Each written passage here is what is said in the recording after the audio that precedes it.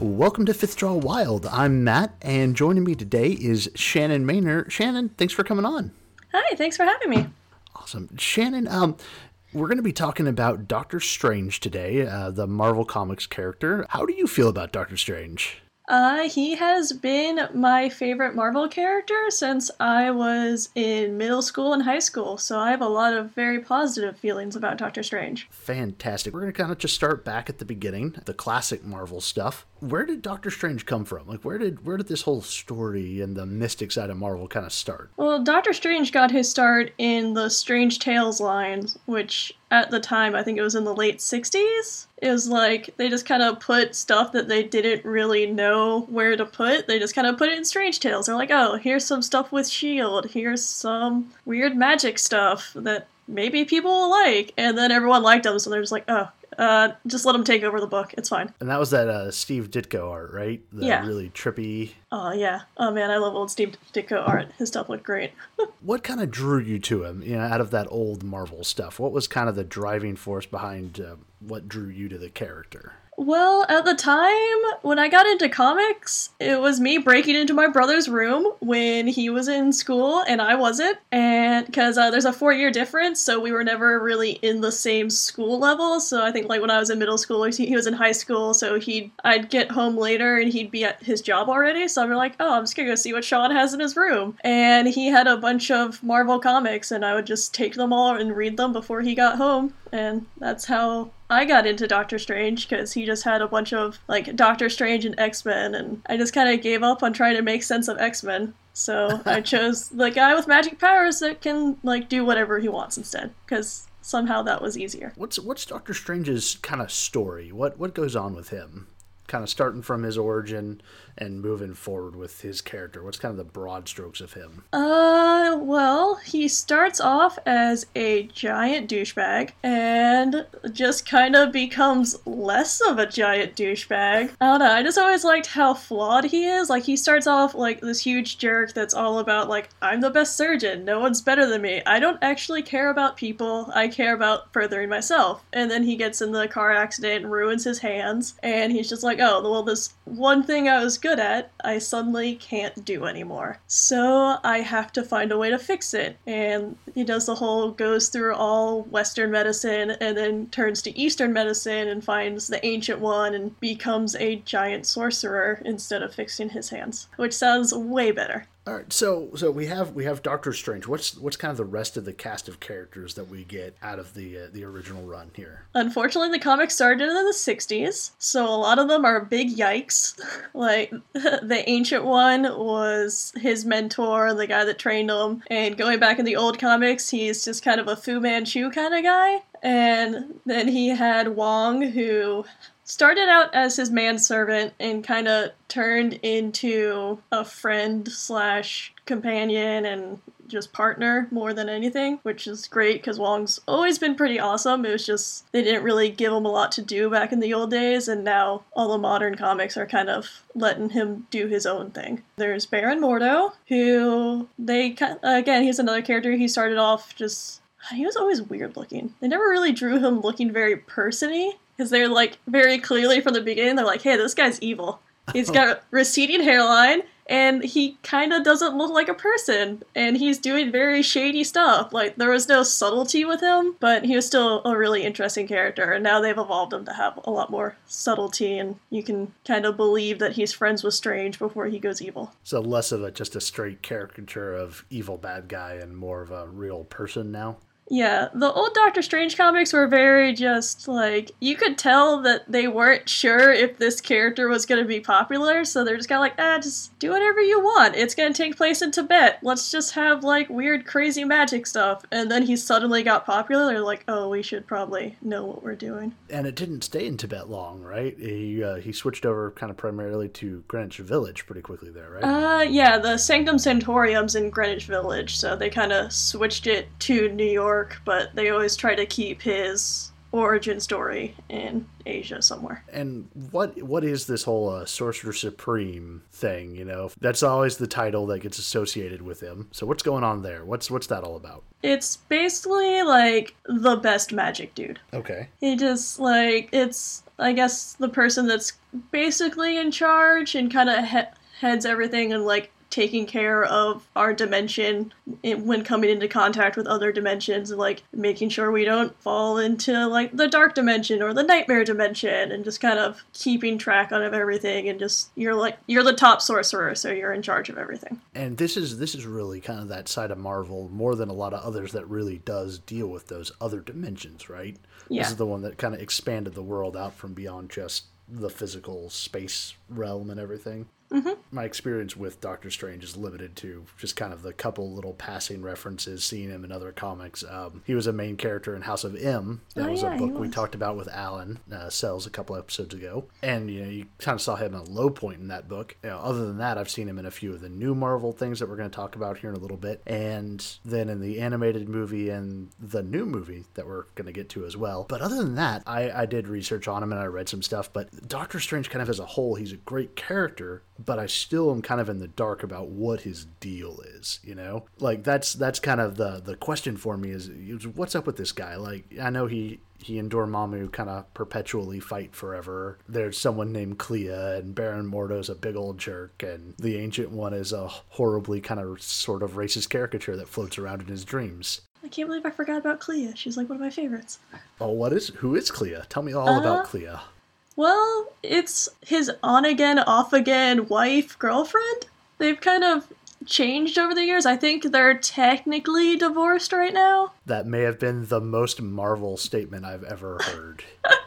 On-again, off-again, wife-girlfriend. That's Marvel in a sentence right there. She actually shows up pretty early on in the comics. She's in the dark dimension, and he rescues her from Dormammu, and then she just kind of becomes his student to learn more about magic, because since she was from the dark dimension, she's already using magic, but it's like a totally different style than what he has, so he kind of like shows her the way to do magic that's not Dormammu's way. They have a pretty interesting relationship, because it goes from like student and teacher to dating to married. Now they're kind of divorced, and like they just had, like, I think in the newest annual she showed back up, and they're on thin ice. Like, you can tell there's something still there, but they kind of hate each other, but they don't want to hate each other. They're just kind of frustrated. I don't know. It's a Marvel romance. It's gonna be terrible. Yeah, not really the high point there. Yeah. So, we mentioned him a couple times now, but who is Dormammu? The Dread Dormammu is Doctor Strange's, like, main nemesis. He's the ruler of the Dark Dimension, which is one of the many dimensions that Doctor Strange usually goes to. It's, like, the big, nasty, evil dimension. I don't know, he's pretty straightforward. He's just a dude that runs an evil dimension. He just wants to wreck shit sometimes. And, yeah, that's basically it. He's a big, like, celestial being with a flaming head. Like, he's really cool. Like, he's not, like, the most technically great villain, but, like, he's just cool. It's kind of like Galactus, where you're like, you have the one thing you do, but you do it super good. Like, keep doing you. If you're only going to do one thing, make sure you do it excellently. Yeah. So, kind of transitioning along, what has Marvel done with Doctor Strange over the years to keep him fresh? Because I imagine there comes a point where white magic dude sitting in Greenwich Village would kind of lose its edge after a while. Yeah, there was a weird time during, I think, like the 80s and 90s where they tried to turn him into a more traditional superhero, and he became, I think it was called the Blue Sage. I don't know. I don't reread those comics. They weren't very good. But they put him in, because, like, you know Doctor Strange's look, he's just, like, an old white dude with, like, his tunic and the big cape. They put him in a head-to-toe blue leotard, a blue face with, like, black eyes and, like, a mouth and everything. It looked like he was in a morph suit, but then, like, he still had, like, the symbol on his chest and the cloak, and they just tried to make him much more of a pal superhero instead of just, like, a dude that happens to help save the world. It was a little awkward, and it was kind of weird, because he'd still be doing very Doctor Strange stuff, like going to the dimensions and dealing with, like, these big celestial supervillains, but then he's just suddenly dressed like a goofy superhero. It was a little weird. But yeah, the thing with Doctor Strange that is hard to keep balance is because he deals with such huge stuff that, like, it kind of just keeps getting bigger, then eventually kind of has to go back down and then go back up. And it just kind of keeps going, as it'll be like, hey, deal this dude named Eternity that's basically the outline of the universe. Or, like, go fight this dude named Baron Mordo who's literally just a dude. Like, one of these two, and it's everything in between, so they kind of rotate between that. So has he always been the Sorcerer Supreme? No, there was a while where I think something happened in New Avengers where he stopped being the Sorcerer Supreme. I'll admit, I didn't read, like, any of the New Avengers. I meant to. I just forgot, and then there's suddenly just like, hey, Doctor Strange isn't Sorcerer Supreme anymore. It's now Brother Voodoo. And I was just like, wait, what? Hold on. No, what happened?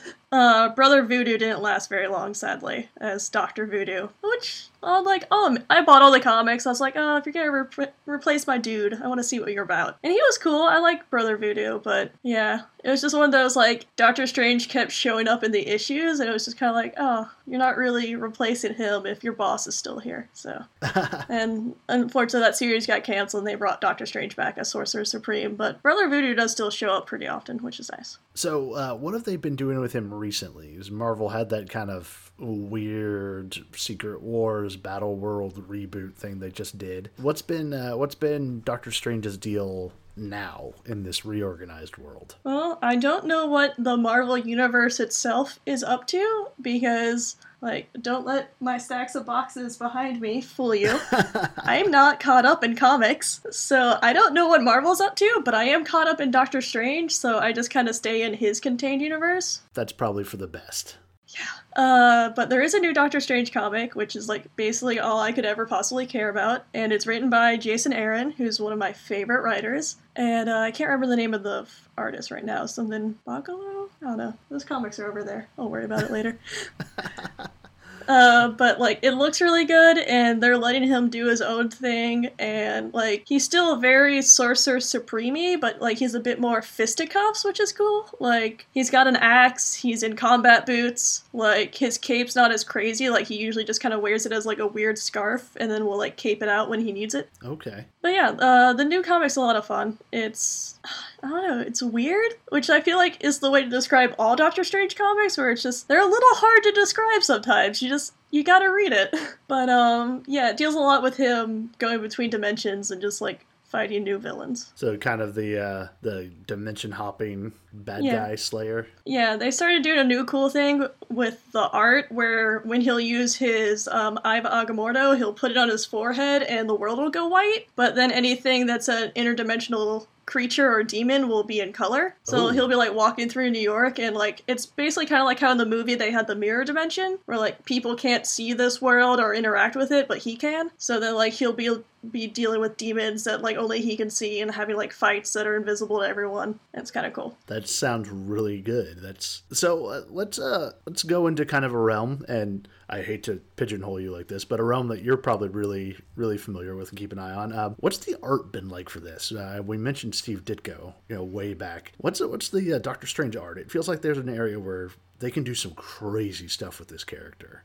Yeah, Doctor Strange art has been pretty consistently, like, just kind of cool. Like, I've never really seen an artist on Doctor Strange that, like, I didn't feel like belonged there. Like, we've had, what's his name? Something Martin on The Oath. Like, it was a very, like, stylized, cartoony route, but, like, it still fit. And it was, like, bright and colorful, and everything was, like, very blocked off, kind of. But, like, it still fit. And then there's been stuff like, obviously Steve Ditko, where everything's very, like, crazy and over the top. And then there's people like Brunner, who, like, all the people are very classically drawn and very handsome, but then there's just so much insanity going on behind them. And then the new artist does a lot of, like, it's really messy. Like, all the ink lines are really thick, and they're very just, like brushy, and everything just feels messy but still clean, and just like you're just kind of watching everything go all over the place, and it just seems like a mess, but it's like a well-contained mess that you can still follow, but like it feels just messy enough to like be weird.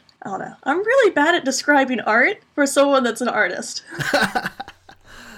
Well, what are some of the kind of the core ideas of Doctor Strange that maintain in the art and kind of the visual storytelling language? What are some of the things that are always kind of core to Doctor Strange, kind of who and what he is, if that makes sense? Like, I know he's always kind of got the Eye of Agamotto, he's always got the cape in some form or another, and the dimensions are always a present deal. What are some of the core concepts there? There's a lot of there's a lot of fluidity in Doctor Strange. Like, everything always feels like it keeps moving. Nothing feels like it really stops or stagnates unless it needs to. It's just one of those, again, I think it came from the Steve Ditko art where everything's just like very flowy and webby and it just kind of like keeps everything moving, which is a modern thing. It was kind of harder to do that in the 60s with all the art because it'd be like, here's this really cool flowy artwork, here's 3 paragraphs of exposition.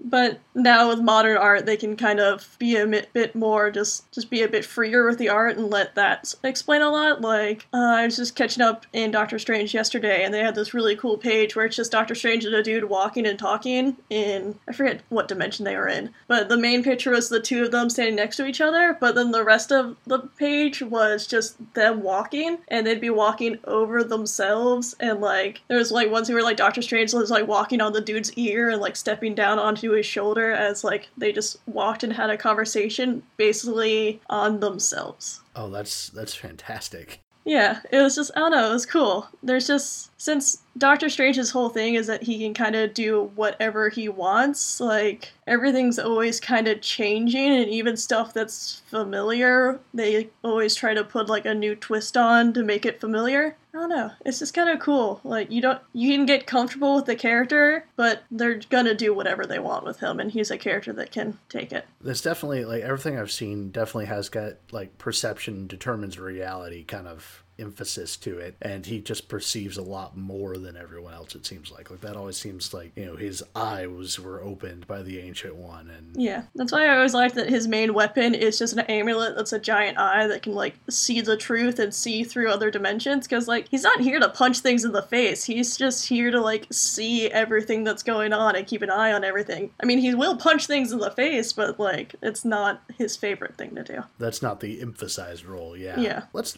look at that, and let's start looking at the movies here a little bit, and we'll start with a brief mention that there was a made-for-TV movie in the 70s that was, I think, hot garbage might be the best description of it. Yeah, I own it because again, I know what I'm about. You're on brand. Yeah, and it was a present from a friend, actually. He found a VHS copy of it, and he's like, I feel like you need to own this. I'm like, no one needs to own this, but I appreciate it. Thank you. The irony is I don't have a VCR because it's 2016, so I haven't been able to watch it since I got it. But I definitely saw it like years ago when it was still on YouTube in like 15 parts, because I was like, I wonder what this is about. Then I watched it, I was like, oh, I'm fine without that. Well, then, moving past that, which I think the only thing I saw in that was interesting to me was that Stan Lee was like a guiding light of that, and he said it was like his best TV experience so far, which is weird. Crazy old man. There was a cool 6 Degrees of Kevin Bacon, because a friend gifted it to me while I was at work, and we flipped it over, and Jessica Walters is in it. Mallory Archer herself, and we're just kind of like, oh, would it be rude if I ever met her to get her to sign this instead of anything else I own that's Archer or Arrested Development? That would certainly be probably one of the weirder things she's been asked to sign, I would imagine. So let's talk about the animated movie, Doctor Strange, Sorcerer Supreme. It was definitely much more of a movie than the first one. I'll give it that. Starting off strong. Good. This was his origin story again, wasn't it? Yeah, I remember they did some, like, weird twisting to it. He had, like, a sister in there for some reason. I just remember being really bored by it, which is easily the worst thing you could ever do with a Doctor Strange movie, is somehow make it not interesting when it has to do with, like, a bunch of cool magic and mystical stuff. Yeah, like, boring is, I mean, the worst result of any sort of entertainment media ever, but, man, with someone like that where you're literally bending reality... Yeah. Oh... I just remember because at the time I worked at a movie store, so I got to watch it for free, and I still kind of wanted my money back. Again, I still own it, on brand. Yeah, I just remember being really bored by it, and, like, they did some cool stuff with, like, the characters. I remember liking Wong a lot more, because basically, the more time goes on, Wong just keeps getting better and better, because you can tell where people are just like, we're so sorry that you were a literal manservant for, like, 20 years, and you're such a good character, we're just gonna keep giving you things to do. So I remember him being really cool and fun in the animated movie, and then I don't remember anything else because it was really boring. And like I just remember the fight scenes weren't even that cool. I think Baron Mordo was the bad guy, but they like handled it really sloppily, so like you didn't really care. Yeah, the bits I remember of it were Baron Mordo as the bad guy, Dormammu was kinda there, but really uninterestingly for a gigantic fire-headed demon guy. Yeah, it's impressive if you can make Dormammu not look cool. That's sad, because, I mean, the dude is like fire trench coat, fire head, 5 times taller than you. Yeah, he's just a giant flaming demon. Like, that should be badass no matter what you do to him. But, like, they managed to make him kind of bland. I mean, look, they've managed to make Ghost Rider look good in every visual appearance of him, even if those movies were garbage. They can probably do Dormammu, or they should be able to. So what you're saying is we need to get Nick Cage to play Dormammu. I mean, look, now that you said it, I just feel like that's the best possible outcome. I would watch that movie? It would not be a good movie, but it would be a fun movie. As long as we got crazy Cage, not boring Cage. Get like Cage from like Vampire's Kiss to do it. When he's just screaming. Or just those crazier moments of The Rock. Oh god, yeah. Oh, definitely not Ghost Rider Cage. He's not allowed to touch it. Yeah. It's weird when you get him to play a dude with a skull that's flaming and you get a more tame Cage. Yeah. And then they told him to go over the top in that sequel, and... Oh god, yeah, he went too far. Yeah. Yeah. But yeah, that's how good this animated movie is that we decided to talk about Ghost Rider instead. That should tell everyone a whole lot about it. Let's jump then to something good, and something that we'll probably both have a whole lot to talk about. Doctor Strange, starring Benedict Cumberbatch, the newest intro in the Marvel Cinematic Universe. Yep. Shannon, I know you were concerned about this going in. How are you feeling? Was. I don't know what it is, but like I remember they announced that they were making Doctor Strange. I'm like, oh, that's awesome. But then for some reason, like for a year and a half, every time they announced something, I just like couldn't react to it. And everyone's just like, what's wrong with you? This is your favorite superhero. He's getting a movie. I'm like, yeah, I know. I don't know why I don't care. And then, like, I remember they put out the teaser trailer, which, in my defense, I'm never impressed by teaser trailers. I don't know what it is about them. But I remember, like, they put out the Doctor Strange teaser trailer, and I was just like, yeah, I still don't care. I'm really upset. Why don't I care? And then when they put out the first full-length trailer, according to my husband, I cried. I don't know what he's talking about. But then I was, like, finally on board with it. And then the movie came out, and it was basically everything I wanted. So I was very happy with it. So how do you feel about Benedict Cumberbatch's performance? I usually don't like him, but I really enjoyed him as Stephen Strange. I don't know why he had to do an American accent, but yeah. He tried his hardest. If that's the worst thing he did in that movie, I feel pretty good about it. And again, it's not like Doctor Strange needed to be American or have a consistent accent. Like, he could have done whatever, and I would have believed it. So, even when, like, he lost the American accent every once in a while, I was just like, yeah, it still fits. It's fine. My thoughts coming out of the theater were just like, oh, he nailed it just like Robert Downey Jr. nailed, Tony Stark, just right out of the gate. Yeah. Like, he was that character. Yeah, when they did the first scene where he was in surgery and he's just, like, tapping his feet and dancing and being cocky about music he can recognize, I was just like, oh, yeah. No, I'm sold. This is exactly the Stephen Strange I wanted. Look at this piece of shit. I love him. Yeah, no, he was a fantastic character. Like, and he had a believable arc to him that it humbled him, but at the same time, he was still he was still very, like, cocky and self-assured, even to the end of the movie. Yeah. Which is nice that there was, like, that core consistency to him.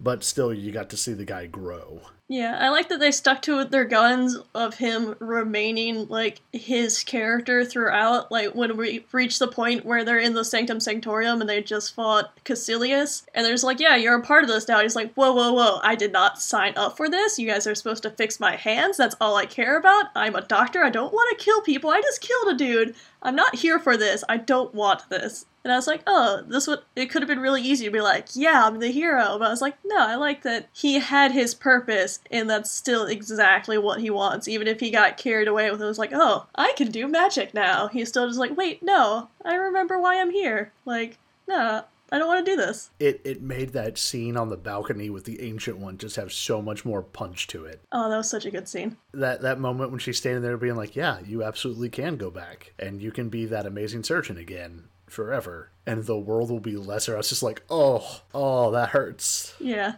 That hurts so much. That was such a good scene. I loved it so much.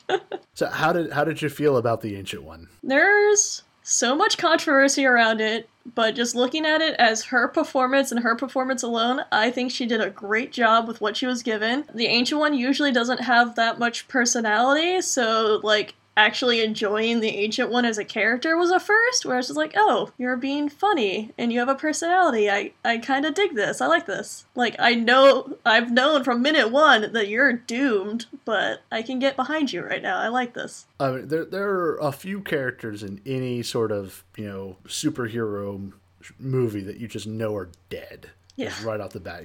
Bruce Wayne's parents are going to die every single time. Pa Kent is going to die.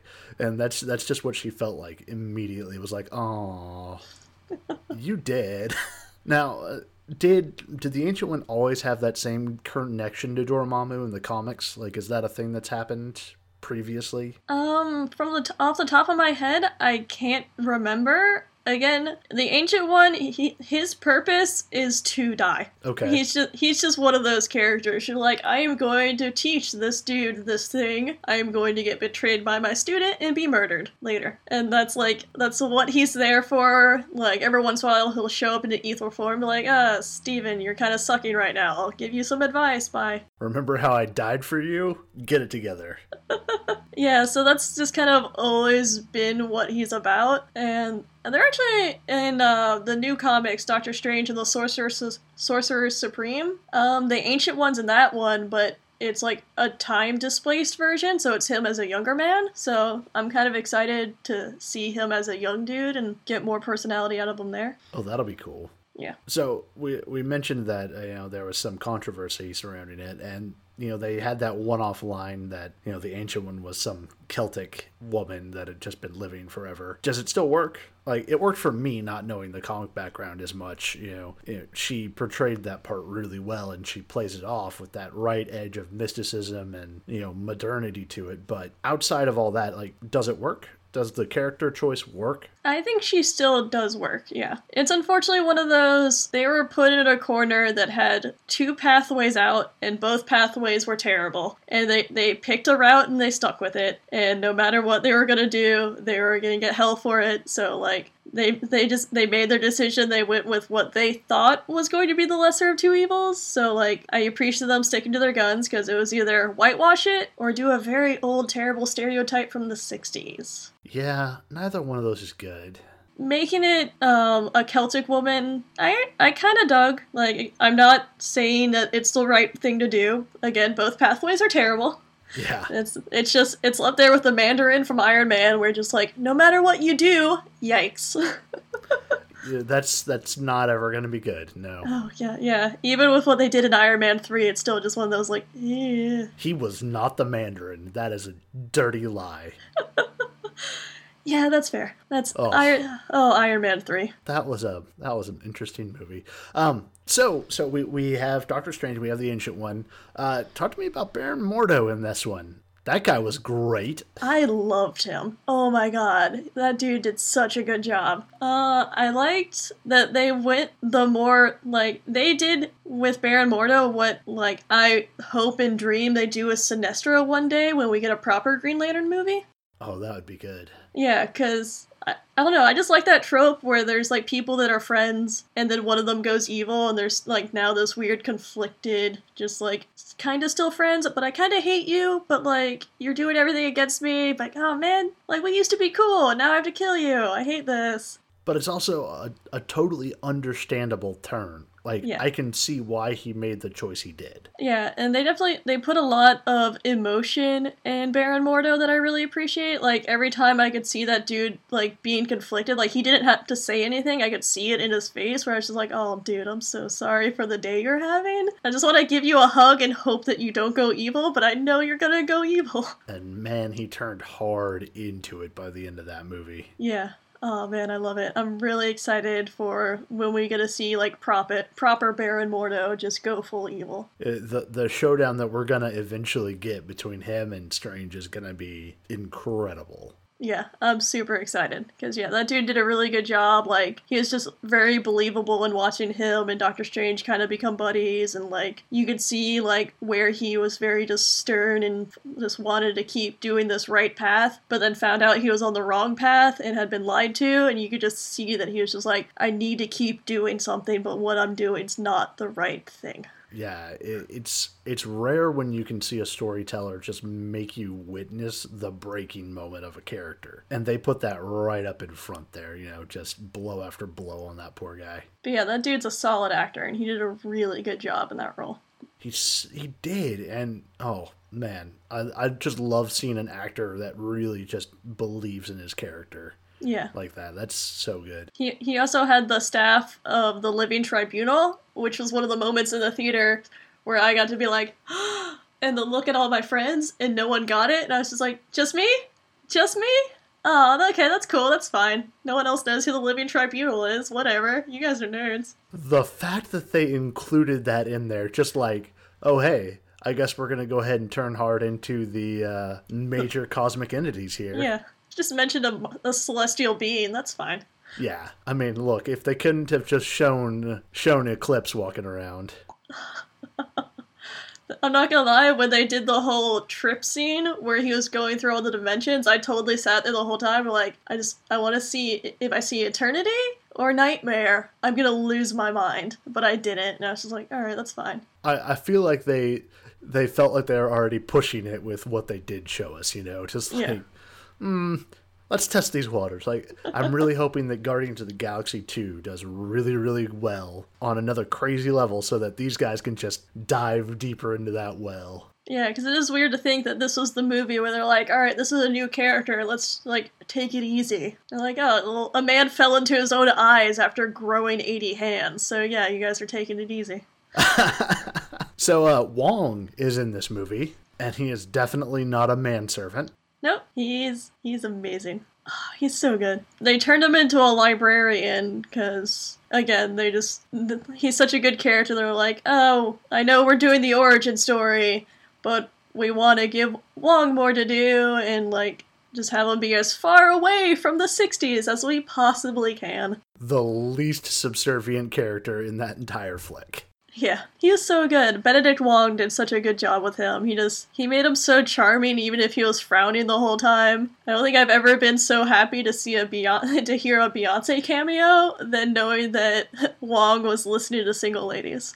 Oh no, that was fantastic. And it was a genuinely rewarding moment when he laughed. Like when he laughed at a really bad joke.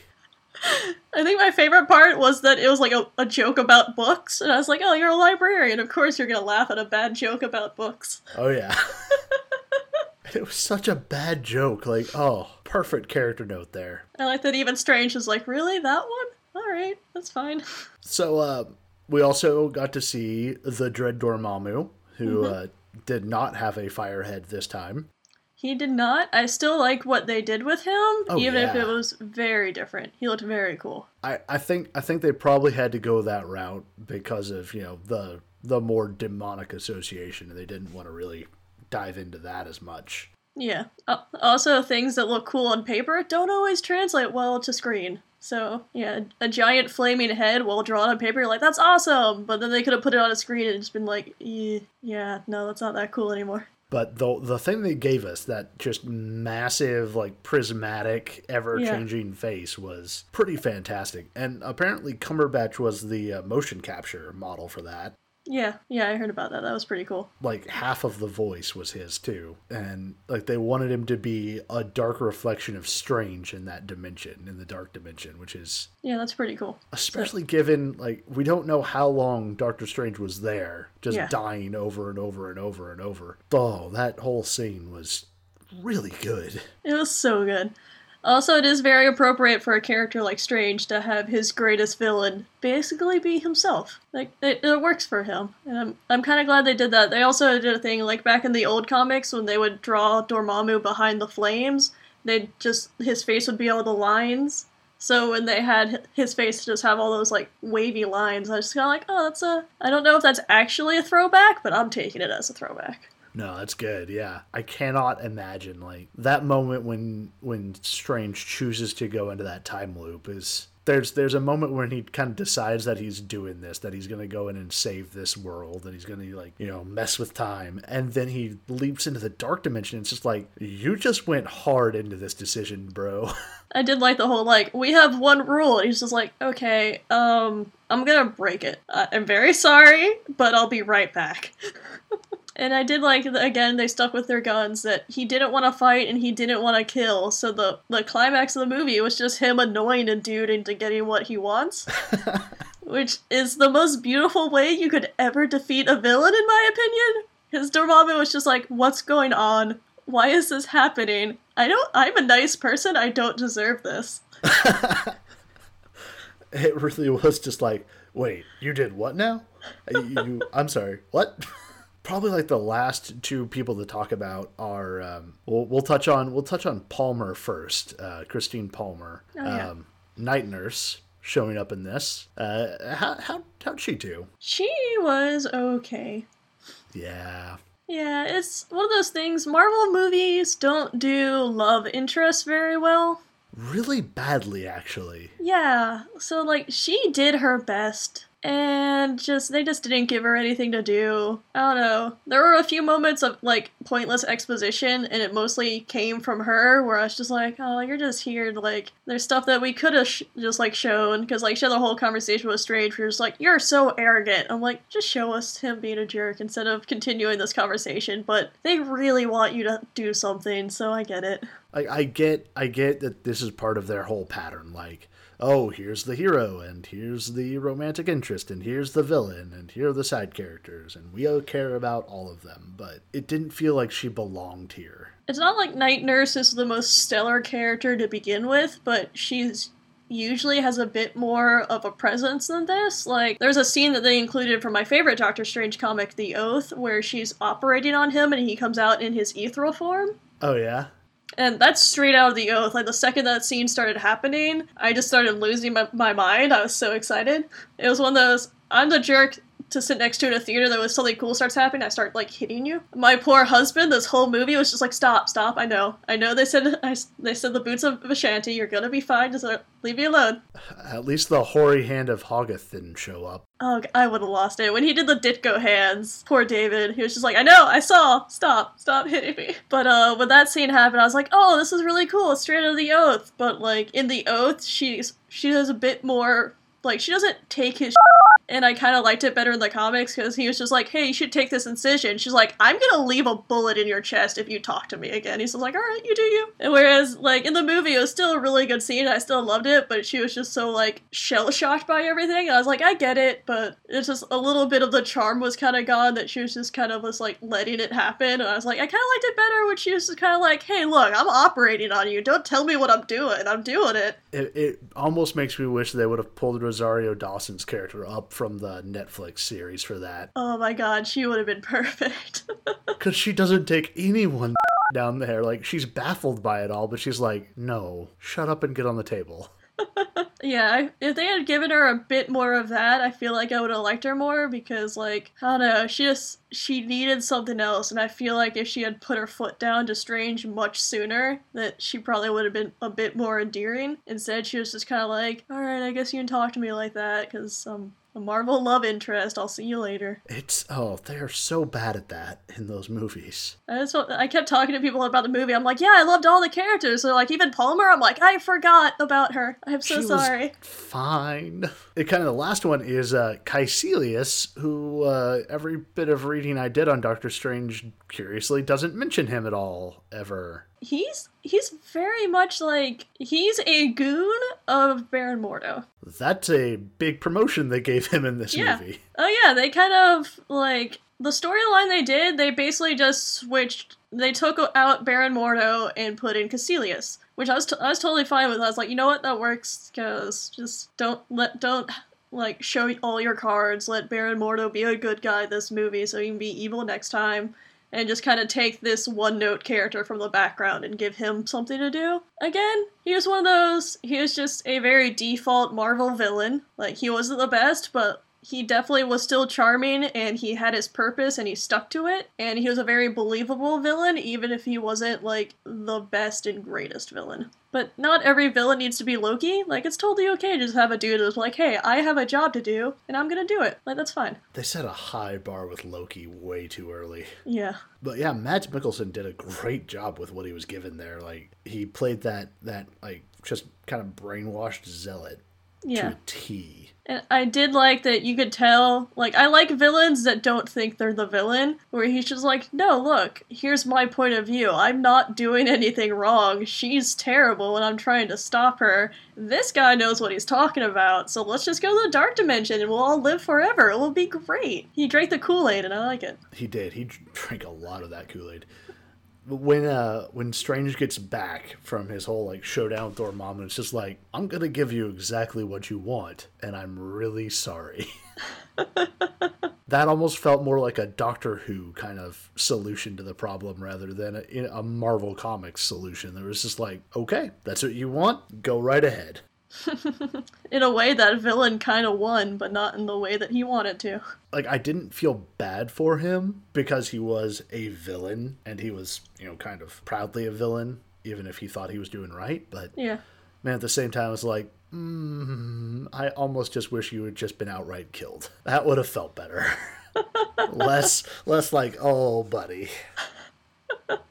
Your cool eye makeup's gonna be gone now. He worked so hard on that outline, and now it's just gone. He's just gonna be a pile of dirt. Did they turn into mindless ones? Is that what was going on there at the end? At least that's what I assume. Again, I got very excited when I saw them, like, twist into the shape and, like, their eyes got yellow and their face got weird. I was just like, oh, is that what I think it is? Cool. Oh, I'm waiting for the day when there's just a horde of mindless ones breaking it in New York. That'll be fun. I'll be so excited. So, we saw at the very end of the movie, the very last post-credit sequence was Baron Mordo kind of making his heel turn, going to the dark side there, against the guy who is arguably, like, the nicest guy in this entire movie. Yeah, he's like, oh, you can walk again, that's so sweet. I'm just gonna straight up murder you. Sorry. But man, like, watching that transition he made there at the end was, like, I was genuinely just like, no, oh, buddy, come on, don't be like that.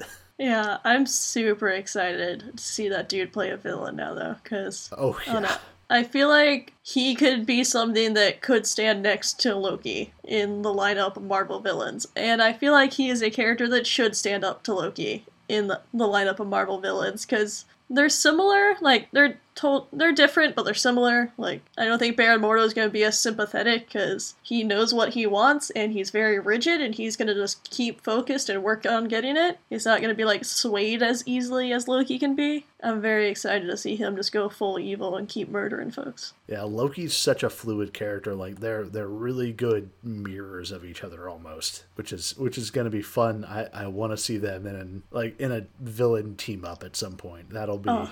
That would be so great. See who wears green better. Oh, yeah. Throw Yondu in there and just get a trio of sass going around.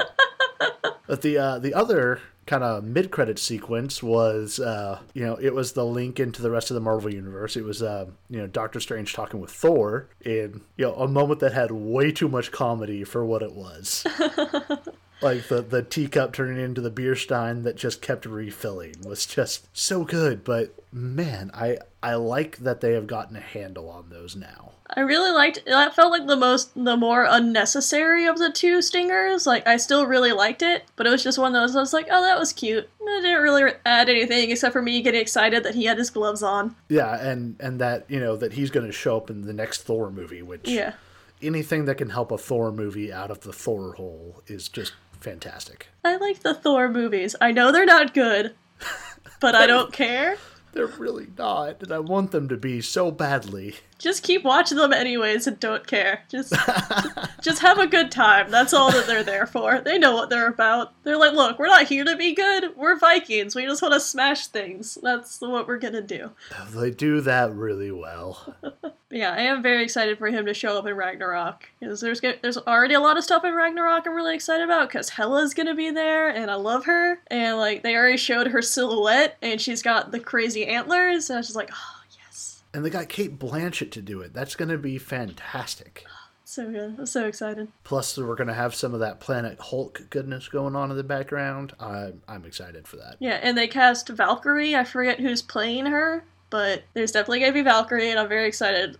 Thor's another one of my favorite all-time Marvel characters. That's probably why I'm okay with the movies. I'm like, these aren't great, but it's Thor. I can't be mad at him. I think my favorite Thor line is still the Thor line that came out after Civil War when Thor came back from the dead. It was just kind of like, what's been going on? And Asgard's over Oklahoma for the first time. And I remember I think it's the 3rd or 4th issue, he meets up with Iron Man after Iron Man had created the robot Thor that killed Goliath. And Thor was just none too pleased. He's like, you took my DNA and you made this monster and you murdered a person with it. And they just have a fight for this entire issue. And he ruins Tony Stark's suit. And Tony Stark just stands up at the end of the fight and goes, how am I gonna get home? And Thor just goes walk and flies away.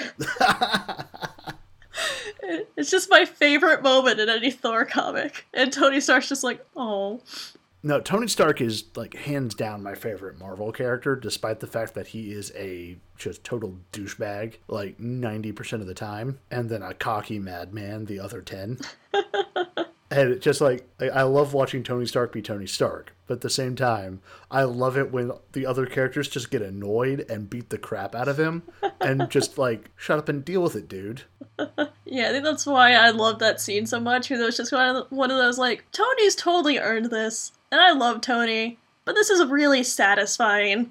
We're going to kind of wrap up here with a brief, like, just moment. Like, how do you feel about where Doctor Strange is now and kind of moving forward? Like, what he's doing in the world of comics? Like, what's going on with him? Which way we're heading? How do you feel about what they're doing with him? Kind of on the comics front and on the movie front. I couldn't be happier that he's in the forefront to begin with. Because again, this has been my favorite character since middle school. There's Doctor Strange t-shirts now that can fit me. And I haven't seen that for years. And like, I don't know, it's just cool. Like, me and my husband were just in Disney a few weeks ago because we had to go down to Florida for some reason. And like, I walked by a display that was just head to toe Doctor Strange. And I was like, I never thought I would see this day. There's so much Doctor Strange stuff, and I only own 2 of them. So I'm very happy that this movie was a success. I'm very excited that he's in the Marvel movie universe now. The new comics are great. He's got 2 comics on the shelf now, the Doctor Strange and the Sorcerer Supreme, which I still stand by. Sounds like an awesome band. I'm just really happy that, like, he's here, because it used to be a lot of, like, I think after the 90s, his Doctor Strange line got canceled, and then he was just a bunch of miniseries and would show up in, like, New Avengers or Secret Avengers, but he hasn't really had, like, a Doctor Strange comic line in a really long time, so the fact that he has an ongoing back is great. I'm very happy he has an ongoing, and it's a really good comic. It's one of my favorite writers. The artist is great, and the Sorcerer Supreme comic is really interesting so far. I'm just happy that he's here. And, like, it's not terrible. Well, again, Shannon, thanks for coming on. No problem. Where can people find you? You can follow me on Twitter at Shannon Maynor, or I have my blog, which is shannonmaynorart.tumblr.com. I should probably remember my shop website. It's shannmaynorart.storeenvy.com. I have stickers and sketchbooks up for sale, and hopefully we'll update that soon. And it's all great stuff. Oh, Go buy some of it. It's good. I am also a part of the podcast Cool Kids Table, which you can find on Twitter at CKTcast. We're an RPG podcast. We try out different RPGs. It's fun. It's cool. And both Alan Sells and Jake Mason that we've had on the show previously are on that. I think Alan tends to be the y'all's kind of game master most of the time on there, right? Yeah. You can find this show at Fifth Draw on Twitter, and our kind of hub on the internet is fifthdraw.com. And you can follow me at Matt Hoatley on Twitter. And we'll see y'all next week. Bye.